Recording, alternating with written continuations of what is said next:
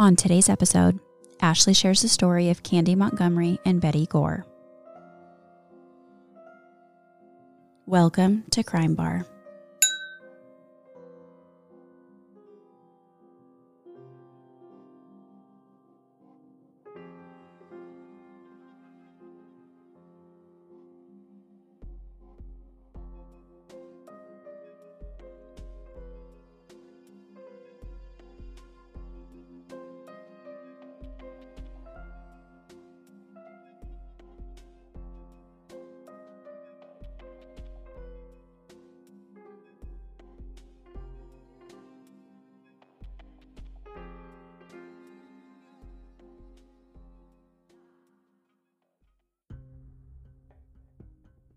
Hey, pretty lady. Thanks. Hi. Is that what you say to like a guy who's like on the street? Like, hey, pretty lady. You just say, thanks. Thanks, and to you too, pretty lady. No, I was just trying to not to burp again. So it was one of those sort of like, hey, you classy lady. Yes. Not gross at all. My comebacks will not be great today. Just warning you. Well, they won't be with that attitude. As I cry. My attitude's fine. No, you got a great attitude. Thanks, girl. Yeah, no problem, no problem. You get a great butt. Oh, thank you. I think that of you. Well, I think that of you. Again. Thank you. No, you're great. No, you're greater. No, you're greater. You're greater. I'm excited about this story today. I don't know what it is, but I'm excited. I'm doing the story of Candy Montgomery. Well, that name makes her sound like a stripper. I can't hear the name Candy without being like, and. Yeah, no, she's a housewife. But she used to be. No, I'm kidding. No, no. I'm kidding. It's a beautiful name, and I love candy. I love to eat it. Mm-hmm. Okay, so all of my information came from a book called Evidence of Love, which was written by John Bloom and Richard Atkinson. I also saw that HBO and Hulu are both doing a limited series on this story. Exciting. I didn't want to watch it in preparation because it's, obviously a little fictionalized. Oh, okay. But I actually don't know that they've come out. I like it when they both do something. It's kind of like when Netflix and Hulu did that Fyre Fest documentary. Yeah. It's like, which one's better? Yeah. So Candace Lynn Wheeler was born on November 15th, 1950. So she's a friggin' Scorpio. Also, I just realized we're recording on November 15th. I was like, you do know the day. Today is the 15th. That's so weird. Happy birthday, Candy.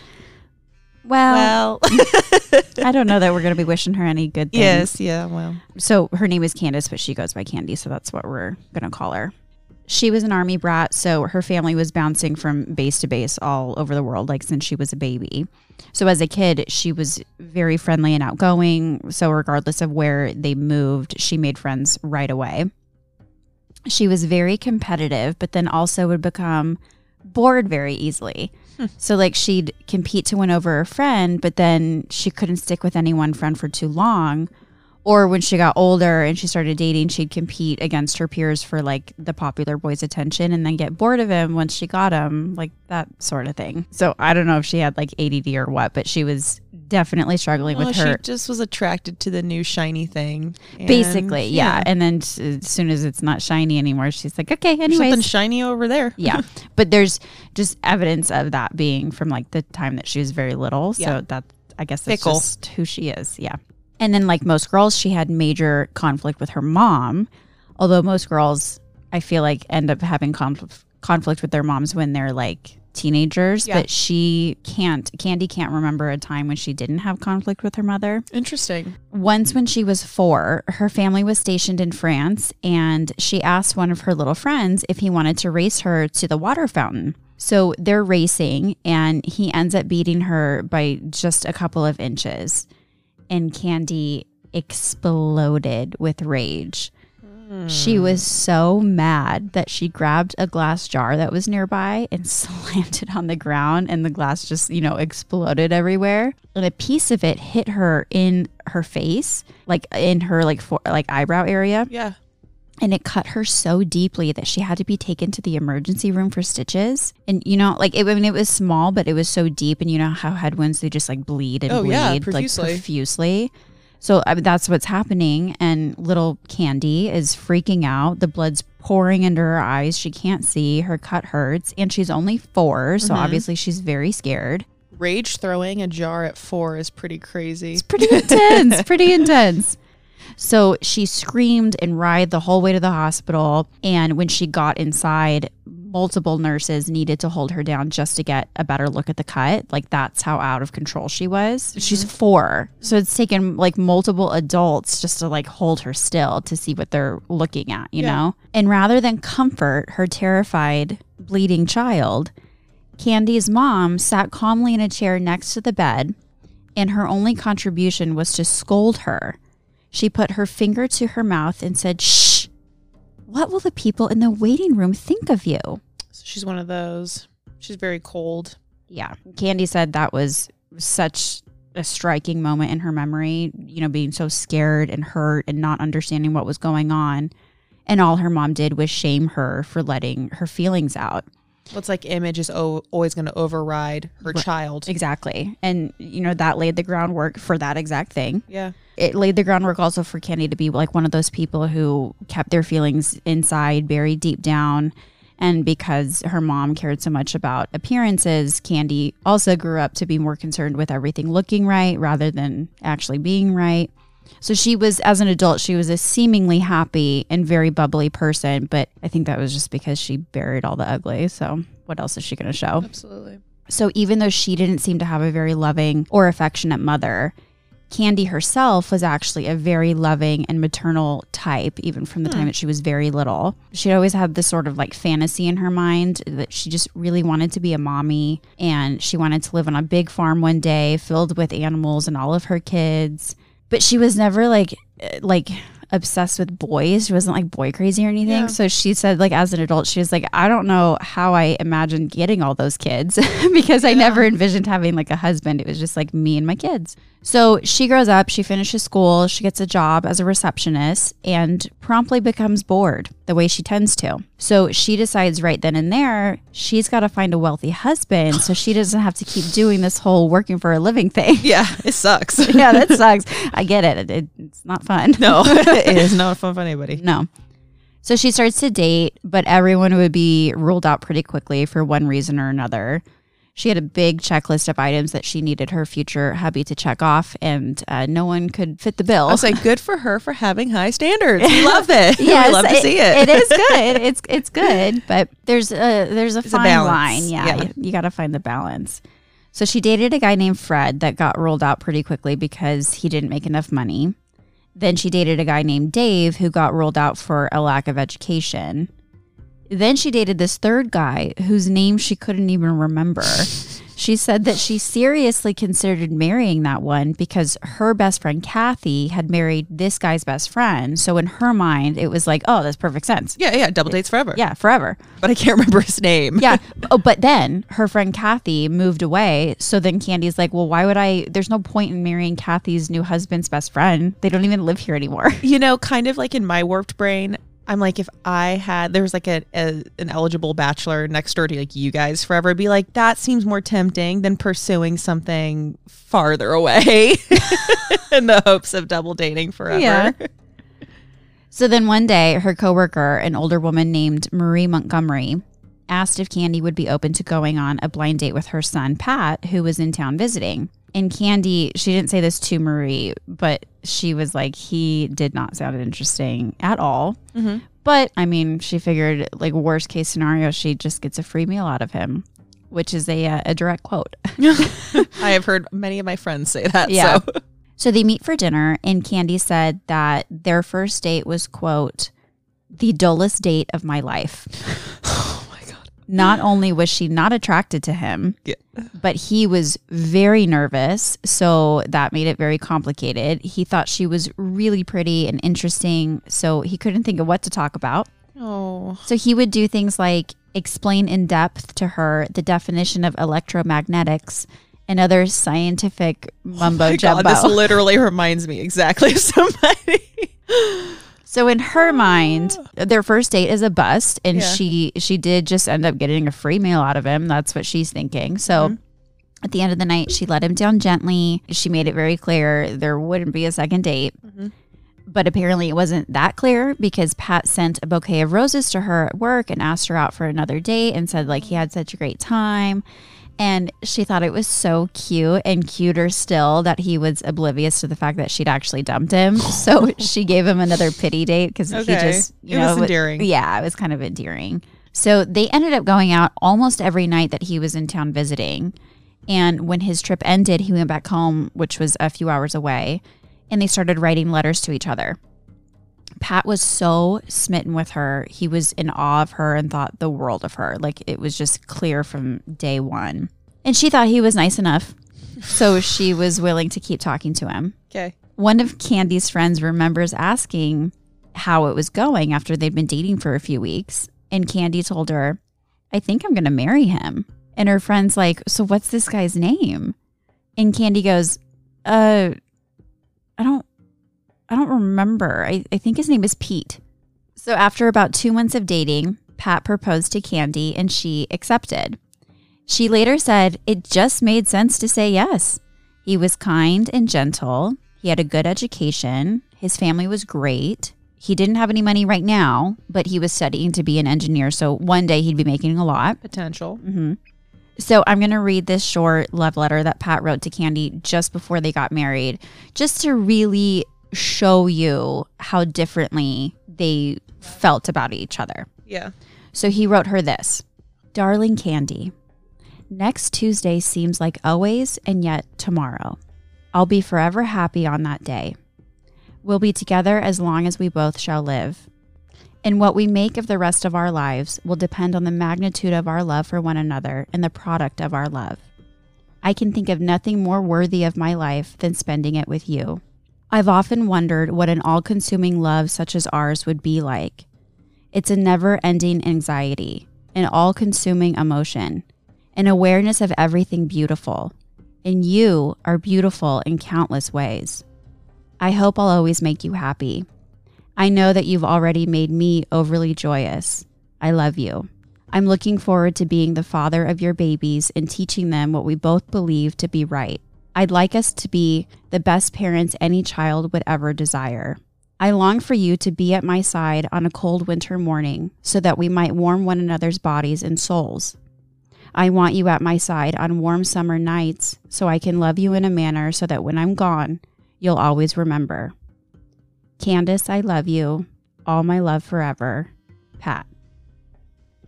So he's like obsessed and she's like, wait, I thought your name was Pete. So all I have to do is not remember their name. Are you kidding me? That was beautiful. It was very sweet. That was written in a beautiful manner. That would almost scare me, but I'm unhealthy. But I love that. That was beautiful. It's very sweet. Yeah, it was beautiful. Like, I don't know how I feel about people getting engaged after 2 months, but whatever. Yeah. He clearly loved her. Pat loved her. Yeah, Pete Pat loved her. So they get married. Pat goes on to become a very successful engineer. He made enough that Candy didn't need to work, so they got down to brass tacks and started popping out some babies. Okay. They have a daughter named Jenny and a son named Ian. And Candy was so happy to have one of each that she made a spur-of-the-moment decision while she was still in the hospital after giving birth that she needed to get her tubes tied because she felt like a boy and a girl, that's the dream. So why add more and muddy the picture of her perfect family? With like one more of a gender? Of a child. Yeah. Yeah. Okay. So they bought a beautiful home on a huge lot in McKinney, Texas, and started to immerse themselves in the community. Both Pat and Candy were agnostic, but being as involved in the community as possible was all part of Candy's like white picket fence dream. So she really threw herself into church. She organized all the church events and fundraisers. She became very close friends with many of the women who attended, and she got really involved in the children's activities as well. So she's got the life that she's always wanted. And she does seem really, really happy and content with it for a few years anyways. It's like in 1978, like kind of right around the time her kids are big enough that they start going to school. And she's not like, elbow deep she's in bored like the now, kids again. stuff. Yeah, she's got a lot of time. And now she just kind of starts to get bored. Yeah. The predictable nature of her life was now, starting to take its toll on someone whose attention span wasn't very good to begin with. Yeah. And she just feels sort of like she doesn't have her own identity outside of her marriage and kids. And all the church involvement isn't as fulfilling as she'd hoped it would be. So she does stuff like she starts going to school because she had never gone to college. So she's like, maybe I should try that. Maybe that's going to help. It doesn't. Cool. So she doesn't want to work, nor does she have to, but she's bored, so starting a fun business with her best friend sounds like fun. So she gets invested in that, but that's still not what scratches this itch that she's gotten. She feels like something is missing. She just can't really put her finger on it. Okay. And then it hits her. She has this like light bulb moment. Pat was so kind. He was such a stable provider, and he was a really wonderful husband and father. But it was all just sort of like, bleh, like kind of just boring. She'd married him when she was so young and inexperienced, so the only real relationships that she'd had before him had been in high school, which she obviously found even more boring. So she's thinking, I missed out on being young and single and having sex, good sex, with different men. Okay. So she decides she's going to have an affair, and that will fix her boredom. Okay, Candy. I take my happy birthday back. You don't deserve it anymore. So Candy told a couple of her friends about how bored she'd been and this new idea. One of them was like, I don't think that's a good idea. You might want to talk to one of my friends. She had an affair once, and I don't think she would recommend that anyone do it. So Candy talks to this friend of her friend. Affair, like Yelp review, is like 1 star out of 5. I know, seriously. She's like, don't do it. Yeah. So she talks to this friend, and afterwards, she's more determined to have an affair. So the thrill of secrecy and forbidden desire and all of that was exactly what she wanted. She wanted a sex life straight out of a romance novel. She wants mind-bending sex that, to her knowledge, just wasn't something that you could have within a marriage. So now all she needed was to find someone to have the affair with, obviously the most crucial piece to the puzzle. You must go shopping for the side piece. Yeah. So she joins the volleyball team at church. There you go. Church volley. And she thinks about this because they meet a few times at nighttime. And that's when shorts. all the sinful stuff happens, And she knows that Pat is not going to have any interest in joining. So she thinks this is the best place to find this guy. And everyone's wearing spandex shorts. Yeah. That's where it happened. Yeah, in the late 70s. So they're short. They're all wearing spandex shorts. And the irony of that, like spending more time at church to find someone to cheat with. Yeah.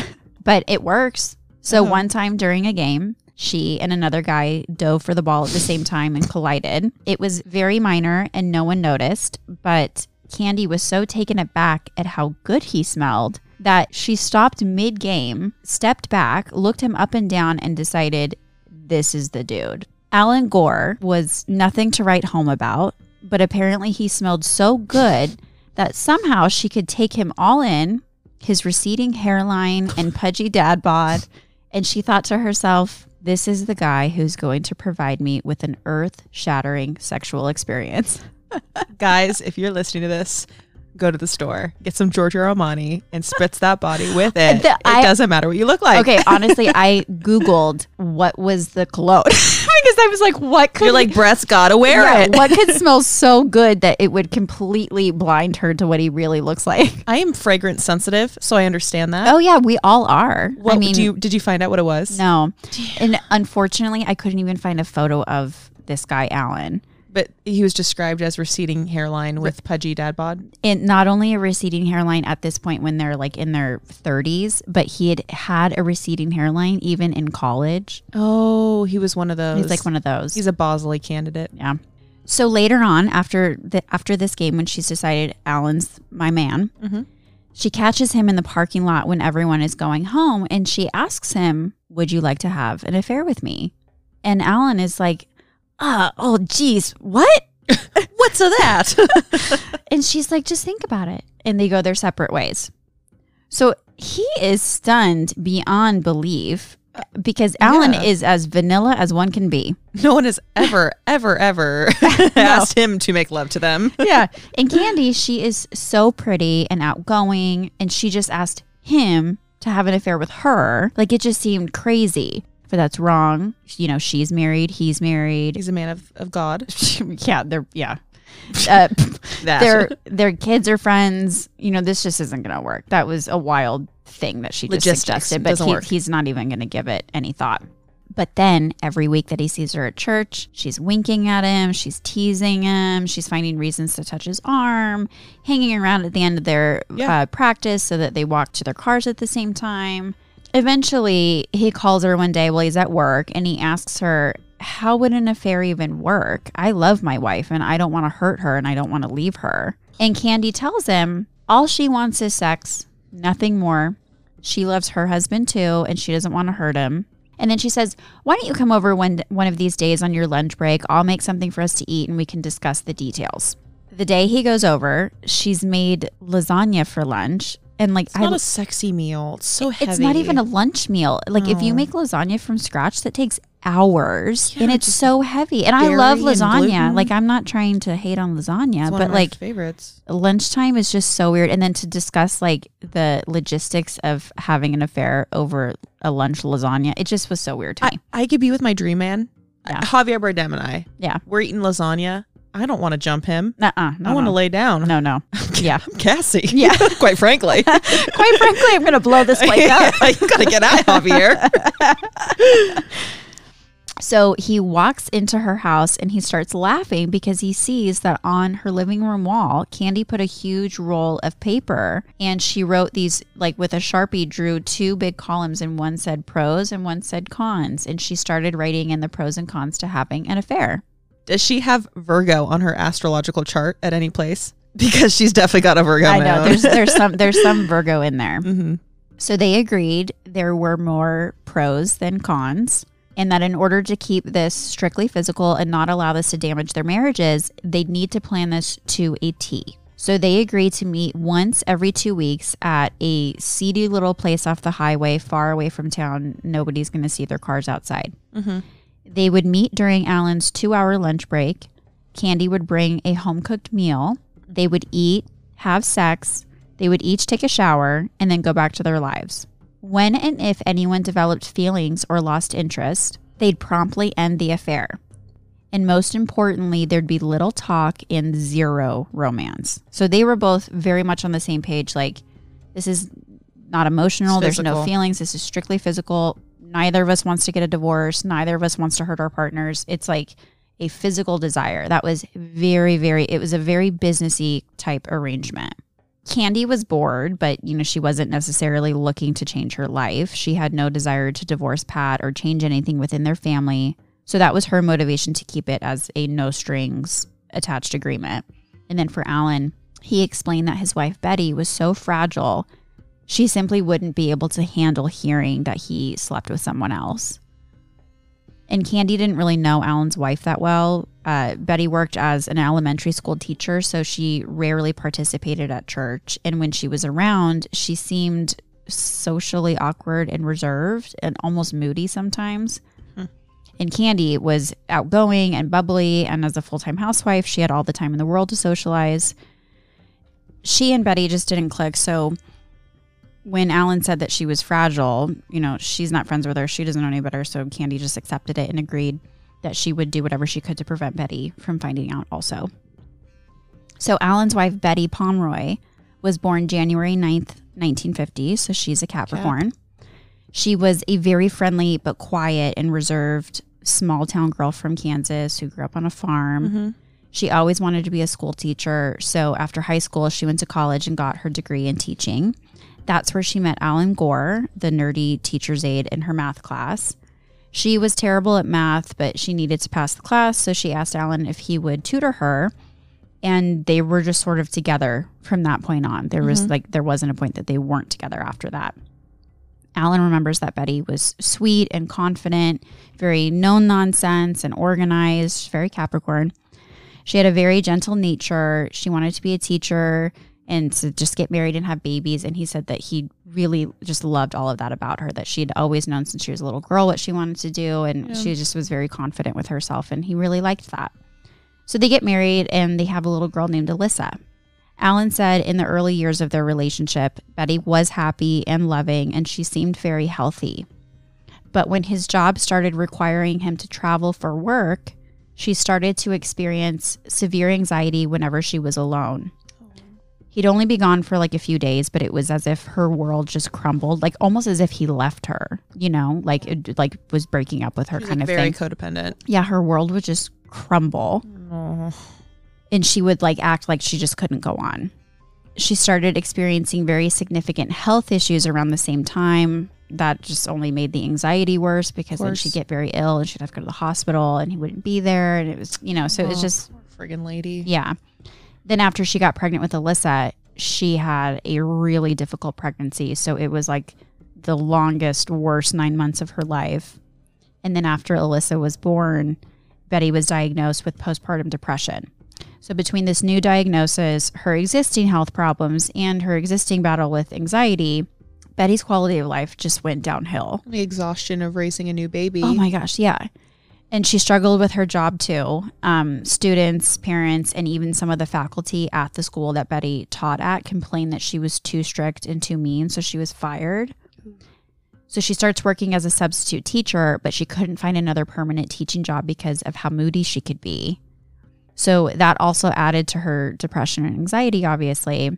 And then as time went on and Alan had to travel more, that made everything so much worse also, because she couldn't stand to be alone to begin with. And now even more so now that she has this tiny little baby. Yeah.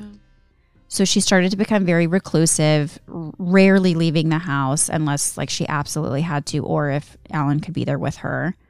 She was just too scared to go out. And she absolutely did not go out after dark unless Alan was with her. Yeah. And then despite being very religious, she rarely went to church because of her anxiety, making it hard to leave the home and, you know, live a normal life. So Alan spending a lot of time there without her also made things worse. Yeah. So for the next few years after she had Alyssa, Alan and Betty stop having sex. They don't seem to have a very happy marriage. And then one day in late 1978, Betty decides she wants to have another baby. But because it's so hard for her to maintain regular work, she wants to plan this pregnancy very carefully. That way she can give birth during the summertime and she won't risk like turning down any teaching jobs that come her way. Okay. This was at the same time that Candy had approached Alan about having an affair. Oh, yikes. And he said that part of the reason he agreed to the affair was because Betty was trying to get pregnant. Alan had the nerve to say that having sex with Betty during her fertile window made him feel used and like sex with his wife had become a chore. Then she became pregnant and they stopped having sex altogether. So all of that combined, he felt like now was as good a time as ever to have an affair. So we hate him. Yeah, well, we didn't love him. Yeah, you know. I just extra hate him now. Yeah. He actually claims that at the last minute, he considered backing out of the affair. But after planning everything so extensively, he felt like it would almost be an act of betrayal towards Candy if he didn't go through with it.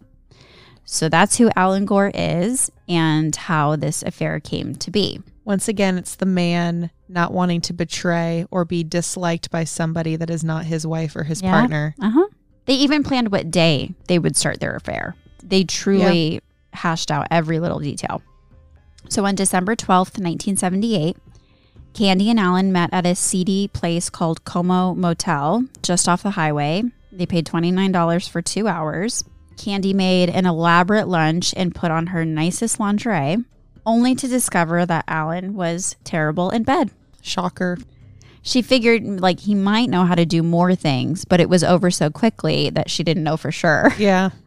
So then they spent 2 hours talking and eating lunch. It's not exactly the earth-shattering experience that she was hoping for. No, also they said no talking. Right, exactly. But she didn't expect it to be over so soon. Yeah. So it was we like, rented it for 2 hours. What do we do now? But she tried to be understanding. Like, this was new. They were both really nervous. And she admitted all of the secrecy and planning was exciting. So they continued meeting like this for several months. She even noted that the seediness of the motel added to the excitement because it was so different from their homes. And I was like, oh, that is disgusting. No, you get lice from stuff like that. You get lice and bed bugs and like that's scabies. Like, yuck. Yeah. So after months of this, Alan told her he'd need to cool it for a while. Betty, was pregnant with their second baby. and she was nearing the end of her pregnancy, so he needed to be available to her 24/7 in case she went into labor. Like, he couldn't risk being away from his office for 2 hours, and she wouldn't be able to find him. And then once the baby arrived, he knew he'd need to be home for a few weeks. So Candy was totally understanding and agreed he definitely needed to be there for his wife. But secretly, she was getting bored. Like, she was coming to the realization that after months of doing this and the sex wasn't getting any better, it probably meant that it wasn't ever going to get better at all.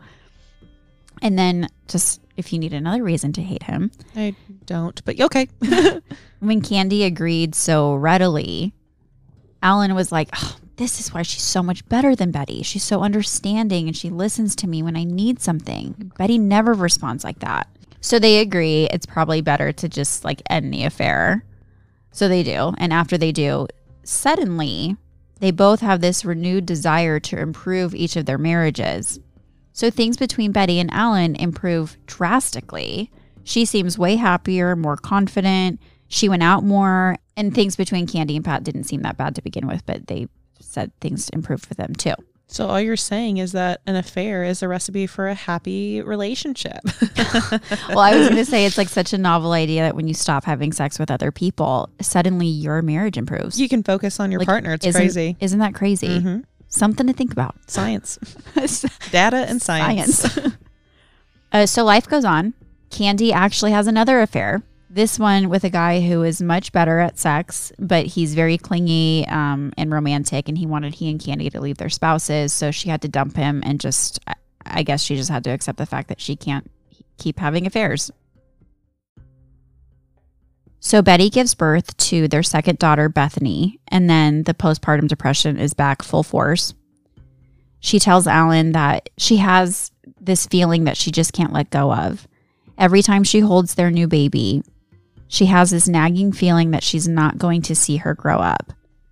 And Alan's like, just tries to reassure her, your hormones are all out of whack. You just had this baby. She's so new and precious. We love her. Of course, it's, sad to think of something like that, but don't worry about that. Mm-hmm. So around the same time, this is a few months after the affair ended, Candy was out of town one weekend and Pat was looking for their old love letters. Things had improved so much between them and Candy seemed so happy and he felt closer to her the way it had been in the beginning. So for the sake of reminiscing, he wanted to read their old love letters from when they first met. But when he went to the place that Candy had always kept them, he found a letter from Alan Gore, some guy that goes to their church. In it, he details many of their sexual encounters, their emotional connection, the friendship they've developed through this secret affair, and how he wishes her well after they close this chapter. So obviously Pat is devastated, but instead of being angry with her or even leaving her, he blames himself. He feels like he let his wife down, he works too much, and he's neglected his marriage, and so she must have sought comfort elsewhere. Oh, sweet man. I would like to hug him. Yeah.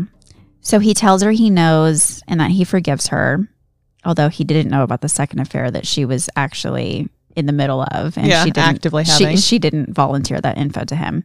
So he thinks that he just finds out about the only affair, forgives her, and they move on from this. He trusts that she's not going to sleep with Alan again, and they agree that they'll be mature about this for their daughter's sake because she's best friends with Alan and Betty's daughter, Alyssa. Ew. I know.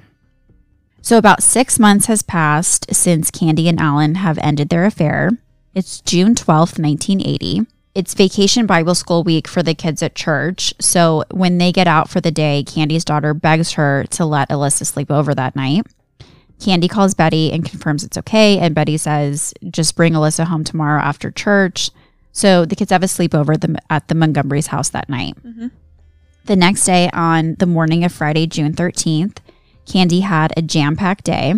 She would take the kids to vacation Bible school, stay all morning to help with the activities. Then afterwards, she'd drop Alyssa off at home. She and her 2 kids would go pick up Father's Day cards for that weekend, run some errands. Then they'd be home for a few hours. Then they'd pick up Pat from work, and the family was going to the movies to see the newly released Star Wars, The Empire Strikes Back. Nice. But that morning, the kids begged for Alyssa to go to the movies with them, which would mean sleeping over again. But it would also mean that, if she's staying with them the rest of the day, Candy would need to take her to her swim lesson in the afternoon. So Candy calls Betty a couple of times to see if this change of plans is okay, but she doesn't get through to her. And she's like, well, she's got a new baby and she's probably just preoccupied. I'm sure she's not going to care anyway, so I'll just pop over and get the swimsuit. So Candy participates in all the kids' activities that she had committed to at church in the morning. Then she goes to one of the other moms and says, I have to run some errands. I need to get Father's Day cards from Target and pick up Alyssa's swimsuit from her house. The kids begged her to stay over again, so now I'll have to take her to her afternoon swim lesson, but I'll be back in time for the show. So this was around 9:30 in the morning, and the kids were scheduled to have a performance at 11 a.m. that Candy had promised to be there for, so that's what she was referencing. Okay. So she's like, I'm going to be gone for an hour and a half. Yeah, quick sec. So she heads out. A few hours goes by. Candy misses the performance completely, and this is 1980, so there's no cell phones. And just as people start asking, like, where's Candy? And even her daughter Jenny goes up to one of the moms and is like, do you know where my mom is? Because she saw that her mom wasn't in the audience during the performance. So just as that's happening, Candy pulls into the parking lot, and she's like all out of breath, and she's like, oh my gosh, I went to the Gores to get Alyssa's swimsuit. Betty and I got to chatting and I lost track of time. So I jump in the car and I go to Target to get Father's Day cards. But just as I was walking in, I realized my watch had stopped working at 10:20. So I asked an employee at the time and it was already 11 a.m. So then I had to jump back in the car and race back here, but I still missed the show. And the moms are like, okay, like fine. Well, it's lunchtime, so grab a plate. Yeah, like it's no just big like, deal. yeah, you don't need to go into so much detail.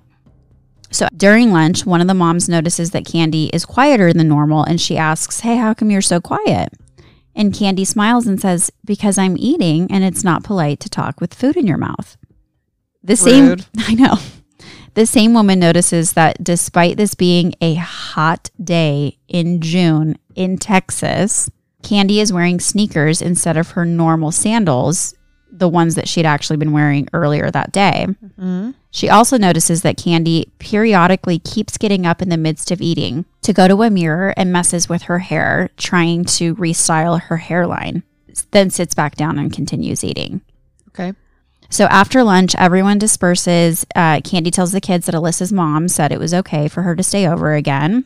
So Candy takes the kids to the store to pick out Father's Day cards. Then they go home for a bit, then off to Alyssa's swimming lessons, and then off to the movies. So later that evening, after they've gotten home, Alan calls them Montgomery's house and he asks Candy if she's spoken to Betty. And she's like, well, I saw her this morning when I stopped by to get Alyssa's swimsuit. She seemed fine. We chatted for a bit and I got the swimsuit and I left and I haven't spoken to her since. And Alyssa's going to stay over again tonight, so I'll bring her home in the morning. Mm-hmm.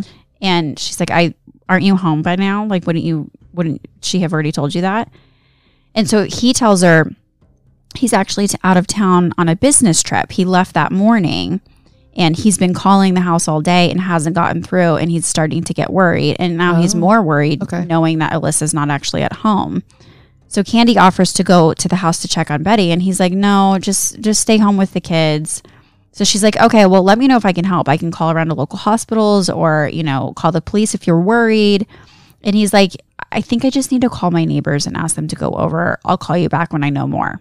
So from Alan's perspective, he remembers that morning when he was packing for his business trip, Betty was very upset about him leaving. This had become a very normal routine. He avoided traveling for work because of how upset it made his wife. She dreaded him leaving and he dreaded her falling apart the way that she always would. Like she'd cry for days leading up to his departure.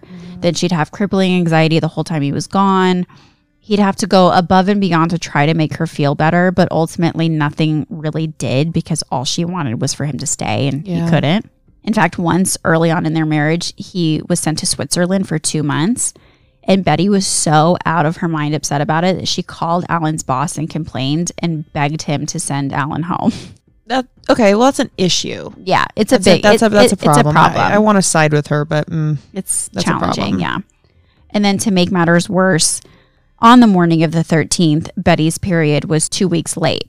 They had agreed 2 kids would be it for them, especially given how challenging her pregnancies had been. And they'd been spending so much time working on their marriage recently that Betty was worried an unexpected pregnancy would reverse all of their hard work. But not only that, she and Alan had a huge European trip planned for just the 2 of them, and they were supposed to depart next week. They viewed it as like a sort of second honeymoon, and a difficult pregnancy would definitely ruin the trip. Yeah, of course. So Betty was doing her best to cope with all of this, but she was still very upset that morning. And hearing Alan's voice while he was away always soothed her. So during travel like this, they would coordinate and plan their phone calls. He'd always say like, okay, when I get to my gate, I'll call you. And then when I land and I get to my hotel room, I'll call you again. So she would always know what time to expect the phone call, and she'd stay close to the phone. And today was no different. He gave her a schedule of when he was going to call. She said, okay, I'll make sure to be by the phone. I'm going to spend all morning at home doing laundry, sewing some new clothes for our trip. Mm-hmm. And later this afternoon, Candy is going to drop Alyssa off, and I'm going to take her to her swim lesson. Okay.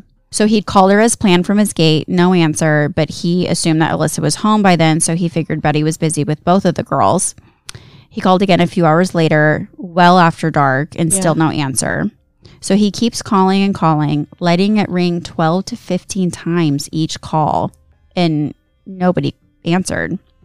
So finally, when he calls Candy and learns that Alyssa was staying over again, that really worries him more, because he's like, I thought she was preoccupied with 2 kids. This doesn't make any sense. So something has to be very wrong. So he starts calling his neighbors, and soon a group of neighborhood men have swarmed the house, knocking on doors and windows, yelling for Betty, but no one comes to the door. So they find a way in, only to discover the house looks normal. There's no sign of Betty or the baby. It's quiet. They start walking through the home. Someone walks into Bethany's nursery and finds her in her crib. She's covered in her own excrement. Her diaper has come off, and she's red and blotchy. It's evident to all of them that she's been left in her crib for several hours. As soon as they walk in, she starts screaming. And so one of them takes her and just rushes her out to a neighbor's house, and they know this is really bad. Of course. So right then, one of the men walks towards the closed utility room door. He opens it and finds what he said he can only describe as something out of a horror film. Betty is collapsed on the floor. The entire room is literally covered in blood. Oh. And based off of her head injuries, it looks as though she shot herself in the head. So the police are called. Someone calls Alan and informs him. Alan calls Candy and tells her that it seems like Betty committed suicide. He's coming home immediately, but he needs Candy to keep Alyssa, obviously, at their home.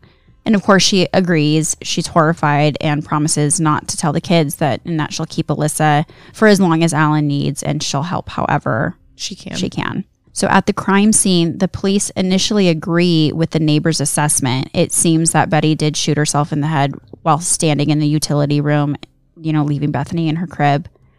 But as the night goes on, they realize she wasn't actually shot. Someone hit Betty in the head several times with a 3-foot axe that was found near her body. Oh, okay. My God. Yeah. An axe murder. Yeah. In the utility room where she was found, they find a bloody thumbprint on the white refrigerator door and a bloody shoe print from a woman's rubber sandal near Betty's body. Mm-hmm. In the bathroom, they find several blonde hairs in the shower and evidence that someone had stood under the shower head and washed off blood.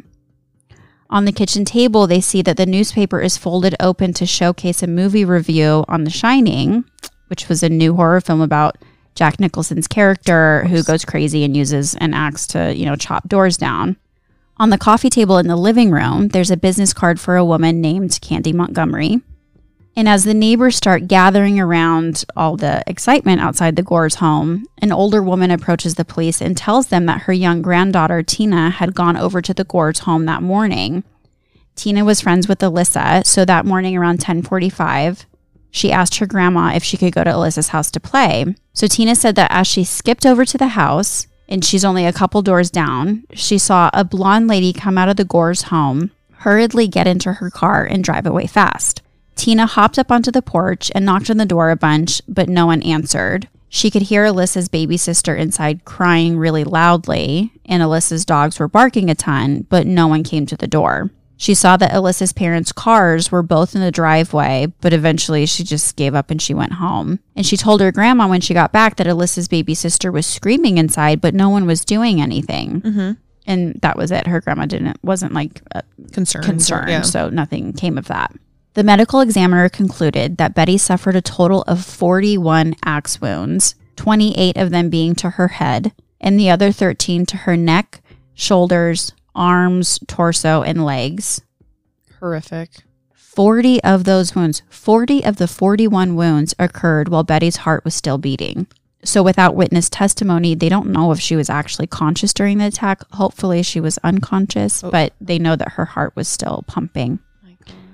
The wounds to her head were so deep that they surmised that, similar to when you're chopping wood and the axe gets stuck, they surmised that the axe got stuck in her skull several times, forcing the killer to wiggle to release it, only to then deliver another blow.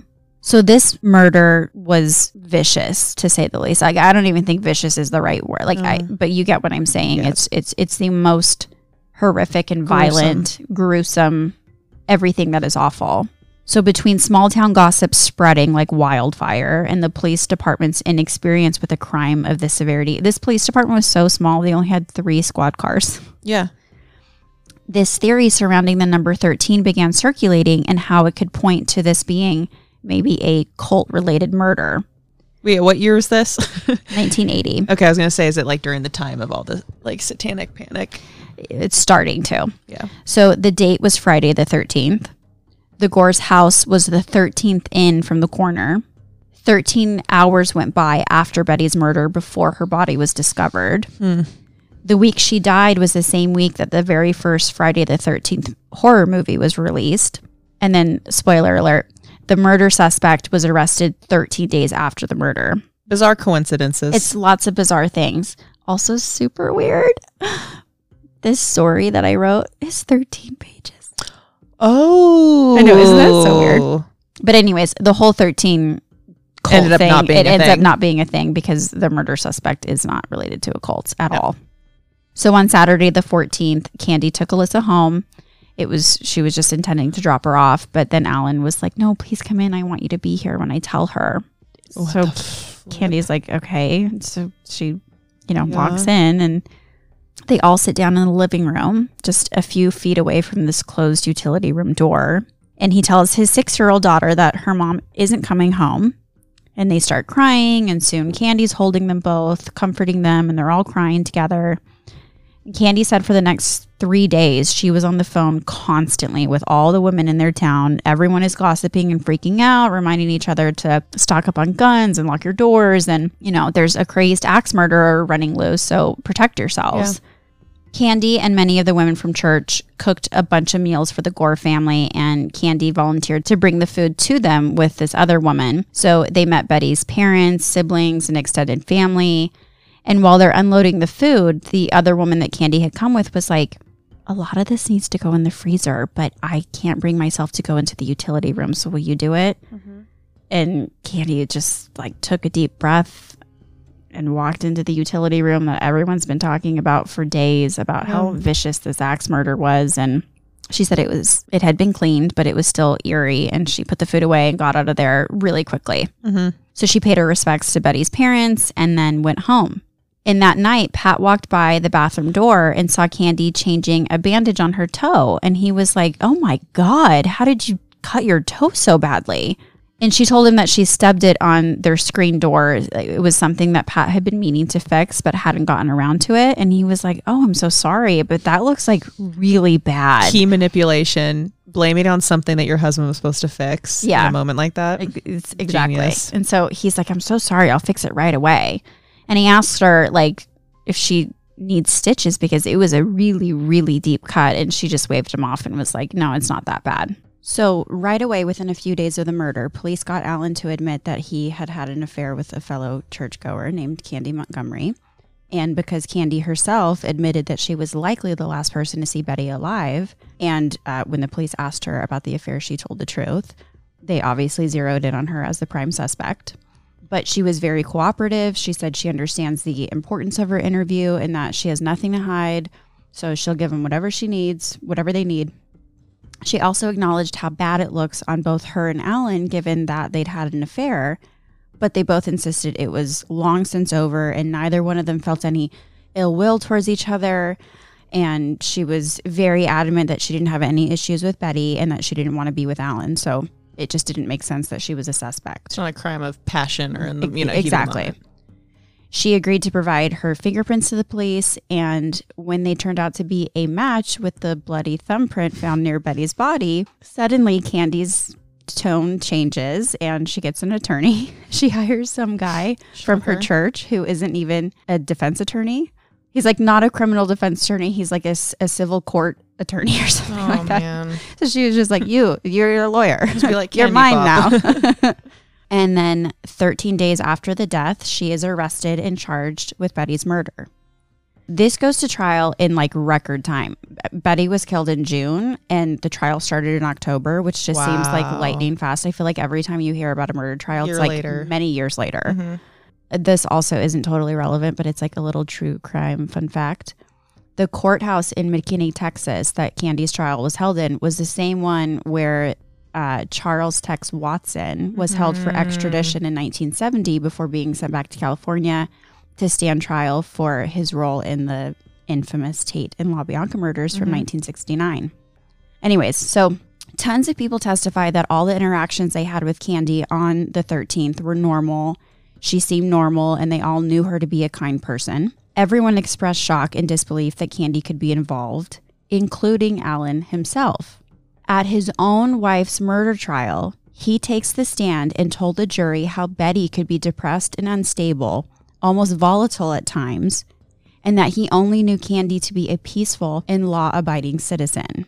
So imagine what that was like for Betty's parents, sitting in the courtroom, listening to their son-in-law speaking in support of the woman on trial for killing their daughter.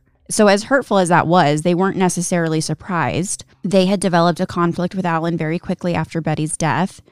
He pawned his kids off on them more than seemed reasonable. He seemed less and less interested in the investigation and then later the trial. And whenever he would update them on the case, he spent more time expressing sympathy for the Montgomerys rather than focus on justice for his wife. One time he was saying, it's a shame how expensive this legal battle has become for Candy. And Betty's dad interrupted him and said, if that woman killed Betty, I don't care if she loses every penny she has. And Alan said, well, yeah, I can see that. It felt to Betty's family that the more time that passed, the less Alan cared she was gone. And to sort of confirm that, 3 months after Betty's death, Alan married the newly divorced organist from their church. Yeah, he sounds like he was real relieved, if anything. So when he took the stand, he was so emotionless and unbothered. It's like he didn't lose any sleep over his wife being dead and didn't care at all that his former mistress was on trial for the murder. He was clinical and indifferent in his responses. And he didn't even have a reaction when the attorneys brought out the 3-foot axe, still covered in Betty's blood and brain matter, and showed it to the courtroom. They asked Alan to identify it as the one he'd kept in his garage, and he casually looks at it and shrugs and says, yeah, it looks like mine. What is with these sociopaths? Yeah, so that's who Alan is. Like such a gem. The most memorable day in court was on October 23rd, when Candy herself took the stand. She had already pled not guilty, but when she got on the stand, she shocked everyone by detailing what exactly happened that day at Betty's home. She claimed that she couldn't remember anything, but that after multiple intense hypnosis sessions with a psychiatrist, she remembered what happened. So whether you believe this or not is entirely up to you. The evidence found in Betty's home actually coincides with what Candy says, so you can keep that in mind as I say all of this. But just remember, this is a one-sided version of events. Of course, yeah. So when Candy arrived, she said Betty was surprised to see her. This was roughly 10 a.m., and she wasn't expecting Candy to come by until about noon. So Betty invited Candy in. She offered her some coffee. They sat and chatted for a bit.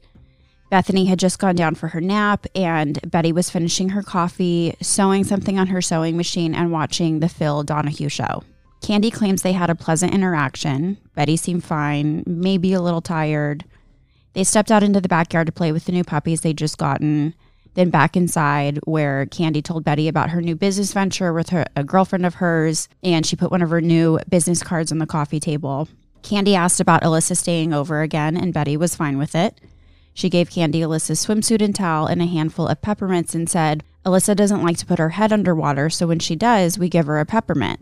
That's the reward we use, so make sure you give this to her when she does it. And so Candy stood up and said, okay, no problem. She said that she made it clear she was about to leave now, and she was expecting Betty to get up and walk her to the door. Mm-hmm. But Betty just sat there staring at Candy, and then she asked, Candy, are you having an affair with Alan? And Candy said, no, of course not, before Betty had even finished her sentence. So she, she had sort of shot herself in the foot with that. Then she's like, okay, yes, I did have an affair with him, but it's over. It's been over for a long time, and it meant nothing to me, I swear. So Betty just stared at her for a few seconds and then said, okay, wait here. She got up and walked into the utility room, into the garage, and then walked back to the living room with a 3-foot axe in her hand.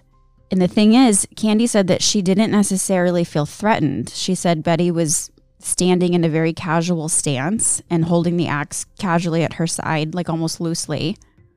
She told scarier. Yeah, she told Candy she didn't want her to ever see Alan again. And Candy is like, I won't. I don't want him. I swear. And I think under the circumstances, I'll just bring Alyssa home and skip the movie tonight. And Betty was like, no, keep her tonight. I don't feel like seeing you again. Just bring her back tomorrow. Mm-hmm. So then Betty set the axe down next to the washing machine in the utility room and just stood there looking absolutely broken.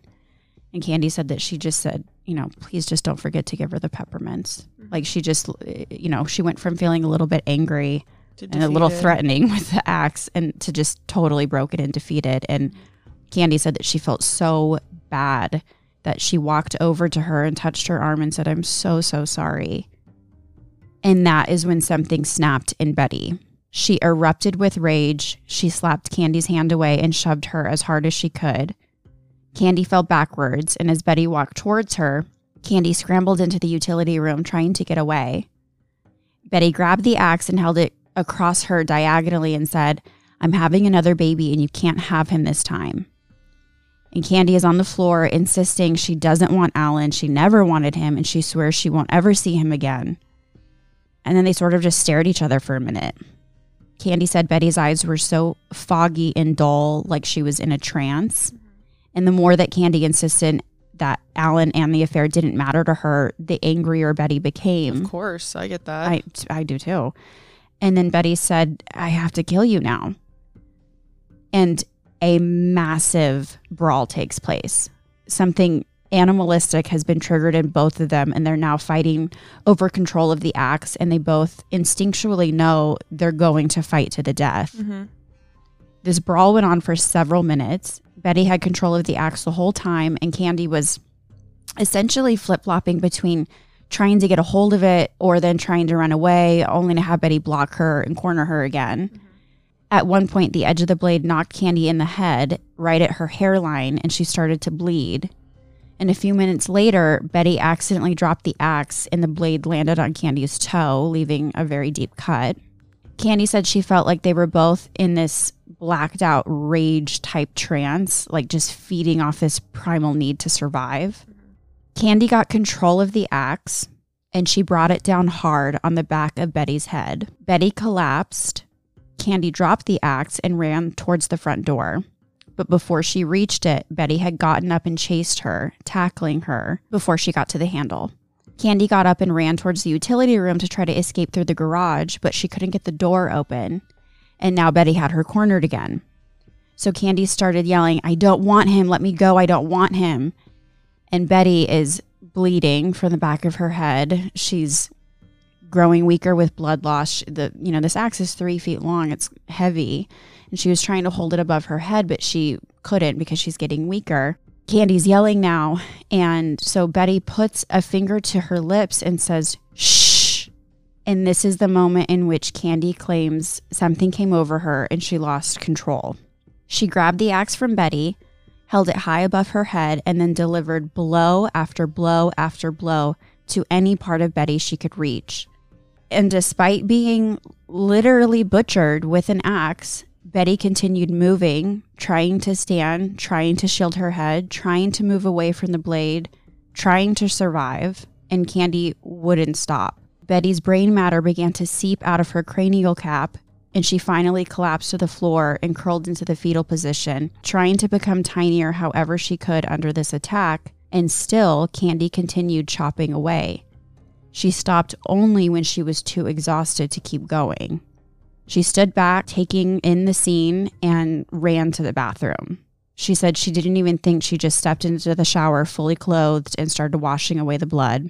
She said she went back to the utility room and tried to wipe up the blood, but it was just overwhelming. And no matter how much she cleaned off the floor, Betty's body kept bleeding. And then something just came over her. She needed to go about her day as if this didn't happen. So she started doing one task at a time. She grabbed her keys, then she walked to her car. She started the car. She drove to her house. She took her clothes off and washed and dried her clothes, then put them back on. She bandaged her toe and then put on sneakers to cover it. Then she got in the car and drove to church. And then she realizes that her watch stopped working. It had stopped when she'd stepped into Betty's shower and she hadn't noticed that she'd gotten it wet. Now she realizes she's missed the 11 a.m. kids' performance at church and needs to come up with an explanation as to why. So she said that she just went through the motions all day, acting casual at church. She wasn't talkative during lunch because she couldn't stop thinking about Betty. The cut on her hairline kept bleeding, so she'd get up and go to the mirror to dab away the blood, disguised as, fixing her hair.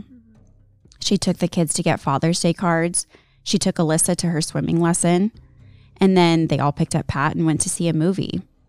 All the while, she keeps telling herself that what happened earlier didn't really happen, and no one will ever know. So when Alan calls expressing concern for Betty, Candy decided then and there to play dumb. When she dropped Alyssa off and sat there as Alan told his little girl that her mother was gone forever, Candy held them while they cried. When Betty's family arrived in town, Candy made them food and paid her respects. And 2 days after the murders, a town gossip called Candy to tell her there was a rumor that the police found a woman's sandal print next to the body. So while they were on the phone, Candy grabbed her sandals and a pair of scissors. She put the phone between her ear and her shoulder, and she went to town cutting the shoes to pieces as the gossip on the other end went on and on about all the gory details of Betty's final moments. And then after hanging up, Candy took the pieces of her sandals out to the garbage bin and threw them away. She said that because everyone initially thought Betty had shot herself, Candy, being the idiot that she is, believed that this meant she was off the hook for good. She didn't think the police would realize Betty was actually axed to death, but then after they matched her prints to the ones in the house, she realized she needed an attorney because she didn't know what happened that day, she claims. Okay. So her attorney decides they're going to spin this into a self-defense / temporary insanity defense. So her lawyer set her up to be hypnotized, and the psychiatrist linked the moment that Betty shushed Candy all the way back to that incident that Candy experienced as a 4-year-old when she was hysterical and her mom only shushed her. They claim this triggered a moment of insanity in Candy's brain, so she can't be held accountable for what she had done. Obviously, in my opinion, and I'm sure you're with me on this one, I don't think your mom shushing you once as a kid necessarily translates to you taking an axe to a grown woman and chopping her down like a tree. Not necessarily. No. Hitting someone with an axe 41 times, many of the times with the axe getting stuck and needing to be wiggled free.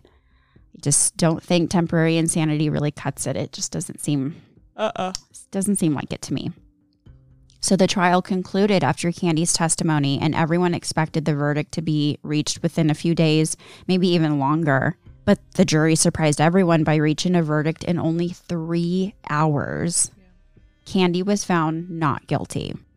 Is this Texas? Yes, it is in Texas. Oh my God. So they think that she's not guilty because of the insanity. Mm-hmm.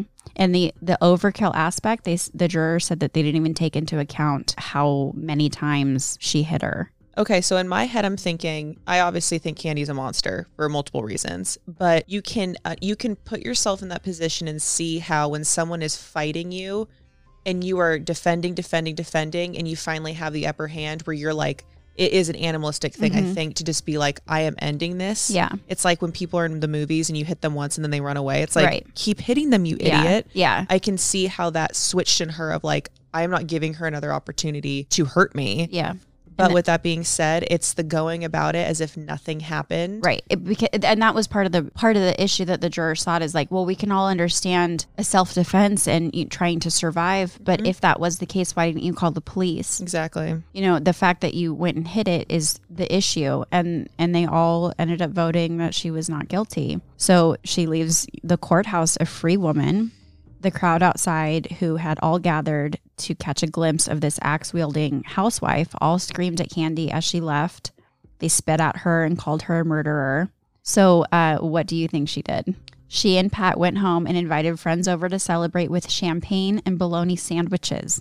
The issue is the people that went. Well, yeah. Like, they're crazy for throwing that and then him staying with his wife. But the people are like, sandwiches and champagne? Hell yes. Honestly, also, if someone serves you champagne and bologna, I don't feel like that pairs well. I feel like that just shows the person is extremely unstable. I was going to say, it's very tacky. It's like, it really shows their instability, I feel like. And yeah, so did I mention already, I don't think I did, that Pat stayed with her.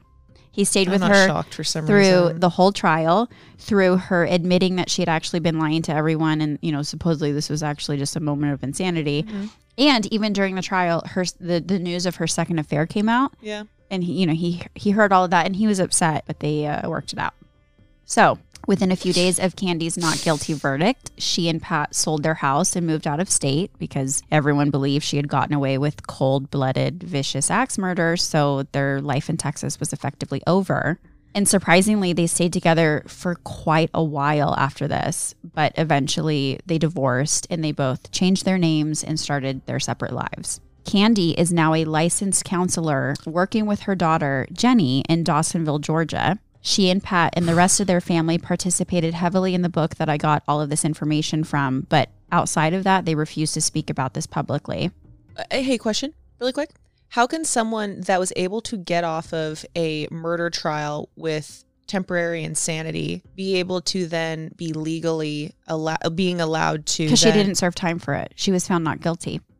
You can be charged with anything. And as long it doesn't go on your record unless you've actually been convicted. Oh my God. Can you imagine getting advice from this woman? Oh, I was looking up like the reviews. It's fascinating. And so many people are just like, how could you trust someone like this? Yeah. She, it's just, people know who she is. Yeah, for sure. Alan Gore had married that organist from church only 3 months after Betty's death. And they ended up divorcing almost as quickly after, which is not a surprise to anybody. Seemed like they were built on true love and a solid foundation. Yeah. Not long after that, Alan ended up losing custody of his daughters, Bethany and Alyssa, and Betty's parents legally adopted them and raised both of the girls. So I just want to say that normally when I'm doing a story, I really avoid trying to tell it from the murderer's perspective because, I want to try to combat this morbid obsession that we have by focusing more on the victim, who often get forgotten in it. But unfortunately with this story, Candy is the only person who walked out of that utility room that day. So her story is the only one that we have to go off of. And a lot of the physical evidence found in the Gore's house that day had matched Candy's version of events. So it seems like she's being honest about most of it. But even if that is the case and she is telling the truth, we still will never know what Betty was thinking or feeling that day, because Candy used an axe to butcher her 41 times and then left her there to be dealt with by whoever was unlucky enough to find her. And that is the story of Candy Montgomery, the housewife who got away with murdering Betty Gore. Just when I think that I can't be shocked by human behavior, it's like we are so messed up. I know. Not we, you and I. Not you and I. We ain't doing this. The capacity in which people will that was nuts. Nuts butts. Nuts butts. It's crazy. It is crazy. Poor Betty. I know. It's just so devastating. And she really struggled with postpartum depression and anxiety and all of those things. And so I was trying to be honest about that and not paint it as, everything was fine and dandy. She was struggling a lot and she was reclusive, but she needed help. Like she needed to be going to a psychiatrist and taking medication. Right. Yet her husband was more focused on banging Candy. And that when you research this story, even through that book that was, so detailed and heavily researched, Betty is just constantly painted as this loose cannon that probably did try to kill Candy with an axe. And it's That doesn't make that it, doesn't that make she what didn't deserve that. No, she didn't. And we don't know for certain that that's really what happened. Like all we know for certain is that Candy butchered her, but that's it. Also, if you're married to somebody that has no issue having an affair with somebody, has no remorse over that. But then on top of that, I kept thinking that when she would be losing her mind, when he'd be going out of town, it made me wonder if there was some sort of dynamic where this wasn't the first time he was having affairs. And every time he went out of town, she was thinking, what is really going on? And she drove totally herself possible. insane by an unhealthy dynamic. Yeah. And it's like, we focus so much on women being crazy. And it's like, let's look at the men that might be causing some of this instability. Yeah. Like, let's take a little responsibility. Yeah, I totally agree. So that's the story. It's super sad. Absolutely. And it's unfairly portrays the victim in not the greatest light. So No. I tried to No, you did a really do good it job. a little bit differently, but it's a crazy story. And so the limited series that HBO and Hulu are both doing, Mm-hmm. I did not double check to see if they were actually released yet, but Elizabeth Moss is in one of them. Love her. And then Elizabeth Olsen Love her. is in the other. Are they playing Candy? I think they both are. Oh, yeah. they did a good job picking Yeah. leads. I will watch both of those. Yeah. So this is our finale. Yeah. Our season 5 finale. Yeah. So we're going to do our usual, the next couple of weeks, we're going to have a bonus episode. We have a Q&A about love and relationships. Mhm. And we have a guest episode. And then we'll be back with our normal, regularly scheduled Regular programming. scheduled programming. Crime and murder. Yeah. It was fun. Like always. Is Is it though? Is it though? Well, I've enjoyed it. Yeah, I like me working too. with my best friend. Yeah, me too. Cool. Okay, cool. Love you. I love you. Bye. Bye.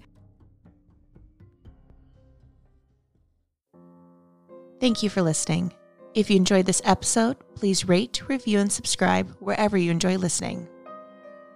We owe everything to the many journalists, authors, filmmakers, psychiatrists, and psychologists whose extensive work and expertise we pulled from to share this episode with you. For all of our detailed source material, please visit our website, thecrimebarpodcast.com. If you'd like to see content from today, you can find us on Instagram at crimebarpodcast.